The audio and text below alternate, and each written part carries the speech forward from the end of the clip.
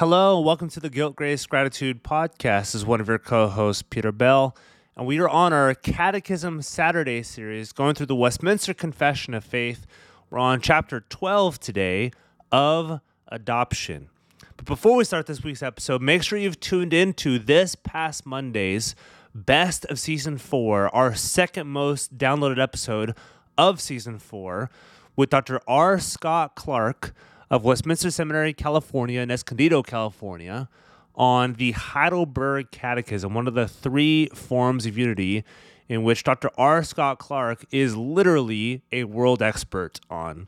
And this past Thursday's book club episode with Dr. Gregory Goswell of Christ College in Sydney, Australia, on his recent Lexham academic book, Text and Paratext, where we answer this question: is my Bible, my regular old daily reader Bible, is it actually a commentary?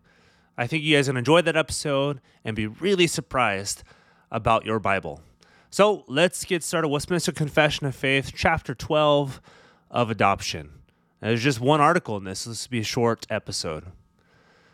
All those that are justified, God vouchsafeth in and for his only Son, Jesus Christ, to make partakers of the grace of adoption, by which they are taken into the number, and enjoy the liberties and privileges of the children of God, have his name put upon them, receive the spirit of adoption, have access to the throne of grace with boldness, are enabled to cry, Abba, Father, are pitied, protected, provided for, and chastened by him as by a father, yet never cast off, but sealed to the day of redemption, and inherit the promises as heirs of everlasting salvation. So I hope you guys enjoyed this week's episode of the Guilt, Grace, Gratitude podcast. We went through Westminster Confession of Faith, chapter 12 of Adoption, or Catechism Saturday series. Make sure you tune in to this coming Monday's Best of Season 4, our most downloaded episode of Season 4, with Dr. Guy Waters of RTS, Reformed Theological Seminary in Jackson, Mississippi, on Presbyterian church governments.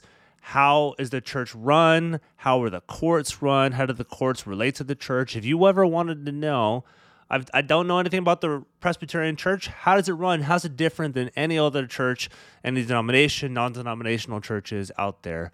This is the episode for you and to send to your friends. This is an introduction to Presbyterian church government. And this upcoming Thursday's book club episode with Dr. Danielle Trewick of Single-Minded Ministry in Sydney, Australia, on her brand new IVP academic book, The Meaning of Singleness, where we ask the question, what does singleness have to do with eschatology? I bet that's a question you've never asked yourself, and you're going to be surprised with the answer, as well as, is being single just not yet married? So I hope you guys enjoy that episode, and we will see you next week. Bye.